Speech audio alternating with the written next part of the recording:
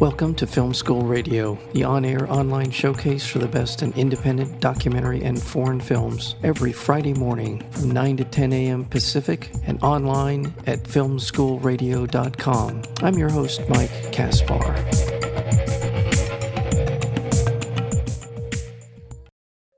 Claire, played by Lena Olin, lives a quiet domestic life in the Hamptons as the wife of a celebrated artist, Richard Smithson, played by Bruce Dern. Once a promising painter herself, Claire now lives in the shadow of her husband's illustrious career. While preparing to work on his final show, Richard's moods begin to become increasingly erratic, and he is diagnosed with dementia.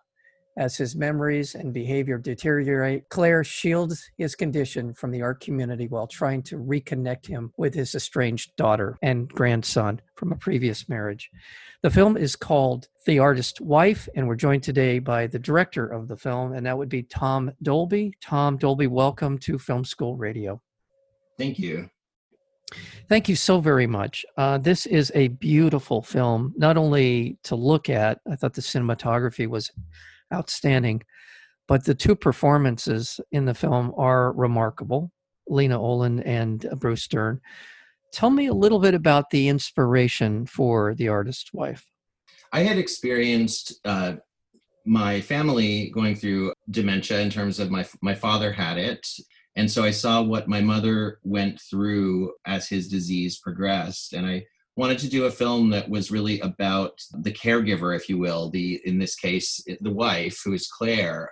So while it's both of their stories, it's really primarily Claire's story, and it's about her journey as she accepts his disease, accepts what that means for their relationship, and really comes into her own and reclaims her own artistic career, which she had left behind many years ago. And all of that is accomplished beautifully in the film. It is a story of a partner, one of the people in a marriage or in a loving relationship takes the sort of the back seat to someone else who has a more prominent career, a more quote unquote important career. So that's a dynamic that we see often in our own lives, where people just will become part of the support system for someone else. And in many ways, Claire's character plays that out beautifully, not just as the wife, but eventually as she becomes more and more the caregiver. Tell me a little bit about the casting of the film. It's so critically important. As I mentioned, Lena Olin and Bruce Dern. How did you connect with them? You know, I was really attracted to Lena's work that I'd seen, her dramatic work especially, and I knew that she had trained in Europe, and there was a sensibility that she had in terms of the material I'd seen her select in the past that was a sort of fearless sensibility. I knew she wouldn't be afraid to take on this story, because at its heart, this story, it's about a relationship. It's about so many things, but it's really, it's about mortality. It's about two people who are facing the end of life, and it's very much more present for Bruce Dern's character, of course. But, you know, I think even when you play the spouse of somebody who is getting older and has a disease, you're really forced to confront your own mortality. And I knew that because of her incredible training, she would not be afraid at all to take on those topics. And the same goes for Bruce. I know that he's really fearless in the work he does. He's played a couple of characters with dementia before, interestingly enough, though that wasn't specifically why I had wanted to go to him, but he did such a wonderful job in Nebraska, playing a character who definitely had dementia coming on. So I knew he would do an incredible job with this. That is one thing about Bruce Dern's career. Thank you for pointing that out. He takes on a wide variety of roles, and yes. I just saw him recently in a film called Ravage, and he's a fearless actor. I absolutely agree with you there, and his desire to continue working and really pouring himself into these roles is evident in The Artist's Wife. He's terrific. He's kind of a force of nature in the film. He's a big, oversized personality, and not afraid to be kind of out of step in sort of a social context. He's not afraid to offend people. That doesn't seem to bother him, because he feels like it's part of this, to be an artist, to be of the world, to be passionate about things, and that's what his character essentially, how it plays out. Is that a fair way to put it? Yes, absolutely. He is, and that is, it's interesting because that is certainly part of the disease, and that it removes a certain set of sort of social inhibitions that people have, and they may say things or do things that they might not have said earlier in their life when their brain was a bit healthier.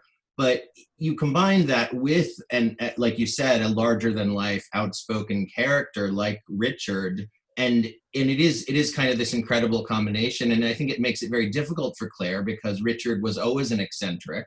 He was always very much one of a kind. Didn't, march to his own drum, as they say. So it's confusing. It's confusing when that happens with a family member, and you don't know, is it the disease? Are they just being themselves, and who they are that day is just a little bit off? It's so hard to know. And then, of course, you've got Claire's character, who, as we find out in the story, she had her own career as an artist and was considered to be an accomplished artist. And then, as we talked about earlier, decided for what a lot of reasons. And that's another thing about this. You mentioned the film is about life, the end of life experiences that we're all going to go through if we live long enough, but also kind of the baggage, the wreckage of the early part of his life, and reconciling those two things, right? I thought the bringing his estranged daughter into the story adds another wonderful element to the drama. Describe for our audience, if you wouldn't mind, sort of that element of the film, the estrangement and the desire, at least on Claire's part, to bring some kind of a reconciliation to the. Yeah, I think for Claire, there is this sense that as his memories are falling apart, she wants to help him tie up loose ends in his life and sort of make amends with his estranged daughter, who's in her 30s now, and they haven't seen each other in many years, and he didn't even know that she had a child, so he has a grandson that he didn't even know about until the first 20 minutes or so of the film. So yeah, I think it's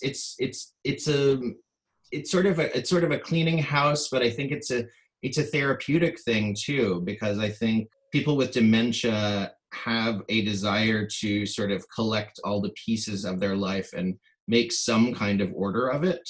And that is, of course, so hard when everything else is falling apart around you. But I have noticed that in descriptions of dementia patients, that there is a sense of wanting to reconcile the past and take care of unfinished business.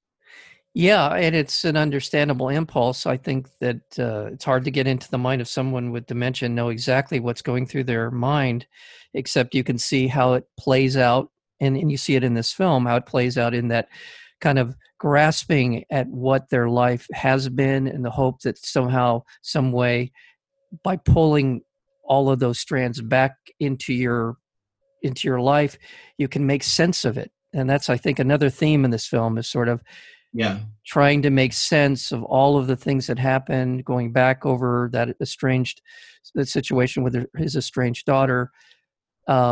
And there are also flashes. That's another thing I liked about your portrayal of dementia in the film, and that is, it's not as if every day is a nonstop, steady decline in cognitive ability. There are moments when people with dementia have moments of clarity, moments of understanding the world around them, for fleetingly, nonetheless. And I thought you did a wonderful job with that. I thought that's an important part of understanding what was happening to Richard and his character. Yeah, absolutely. And sometimes the things that a person in that situation can say are incredibly brilliant, and you think, wow, they were able to say something more brilliant than a person who had their mind all together might say. But it's confusing, and then the next minute they can be somewhere else. As much as Bruce Dern's obviously a critical character in the film and wonderful performance, the film really in my mind, really rests on the shoulders of Lena Olin and her ability to convey a lot of different emotions, a lot of different impulses to do the right thing. She seems, at the end of the day, most driven to in almost every situation that I can think of from the film, to do the right thing. Yeah, absolutely. I think she wants to protect him, and she wants to protect herself. It's often this question of like, well, how can you do that? How can you be true to yourself and protect the person who you love the most in the world when, you know, he is in such a precarious position and she doesn't know what to do. And yeah, I love that description. I think she does her very best, even though she like everyone is a flawed person herself. And it's an impossible situation with not a good outcome. So the fact that her character is so dedicated to all of the things you just mentioned, protecting him, but also a recognition that with the end of his life in sight, she needs to, more than ever, to reestablish her own identity. And that's a wonderful part of the film as well. And again, I'll come back to Lena Olin's performance here. It's such a organic performance. She's a beautiful eyes, beautiful face. Her face tells so much about the character and what she's going through. And I thought, I was speaking of the cinematography earlier, the ability of you to capture the nuances in her bearing, in her face, and the way she goes about bringing this character to life. I thought that was just another terrific element in the film. Thank you. Well, what's been this film, has it been screened at film festivals? What was the festival run for the film like? Yes, before the pandemic hit, we did a number of festivals, including Palm Springs, the Hamptons Film Festival, which is where we premiered, Mill Valley Film Festival, and a few others. And it was a really powerful experience to see an audience take this in as a group experience. And that is one of the sad things, of course, about the pandemic, is that we don't have that. But I do feel very lucky that I got to see that. You know, and film festival audiences are like the best audiences you can imagine. They're so dedicated, and they're so, you know, they'll show up at 9 a.m. on a Sunday morning ready to watch a movie. And, you know, this is just wonderful.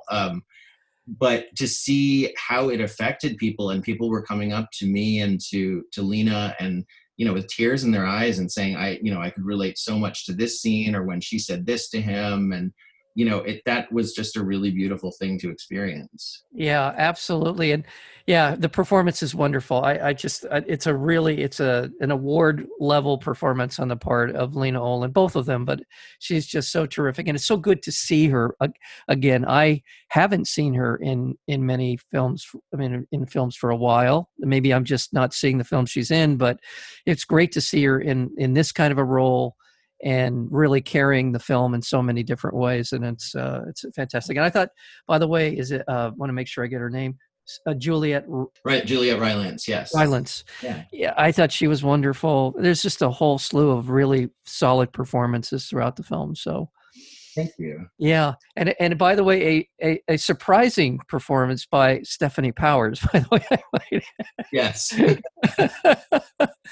A bold choice on her part, but good on her for that. Yeah.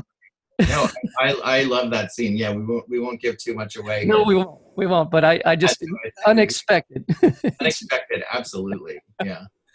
Well, I want to congratulate you again on the film. The film again is called The Artist's Wife, and it is in virtual theaters beginning on September 25th. And you'll want to check this out. It's an actor's workshop in terms of the performances here. And my congratulations to you, Tom Dolby, for your work here on the film The Artist's Wife. Thank you so much.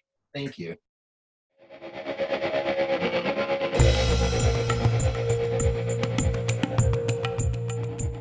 You've been listening to Film School Radio, the on-air online showcase for the best in independent documentary and foreign films. You can find out more about the program at filmschoolradio.com. I'm your host, Mike Kaspar. Thank you for tuning in, and we'll see you next week with another edition of Film School Radio.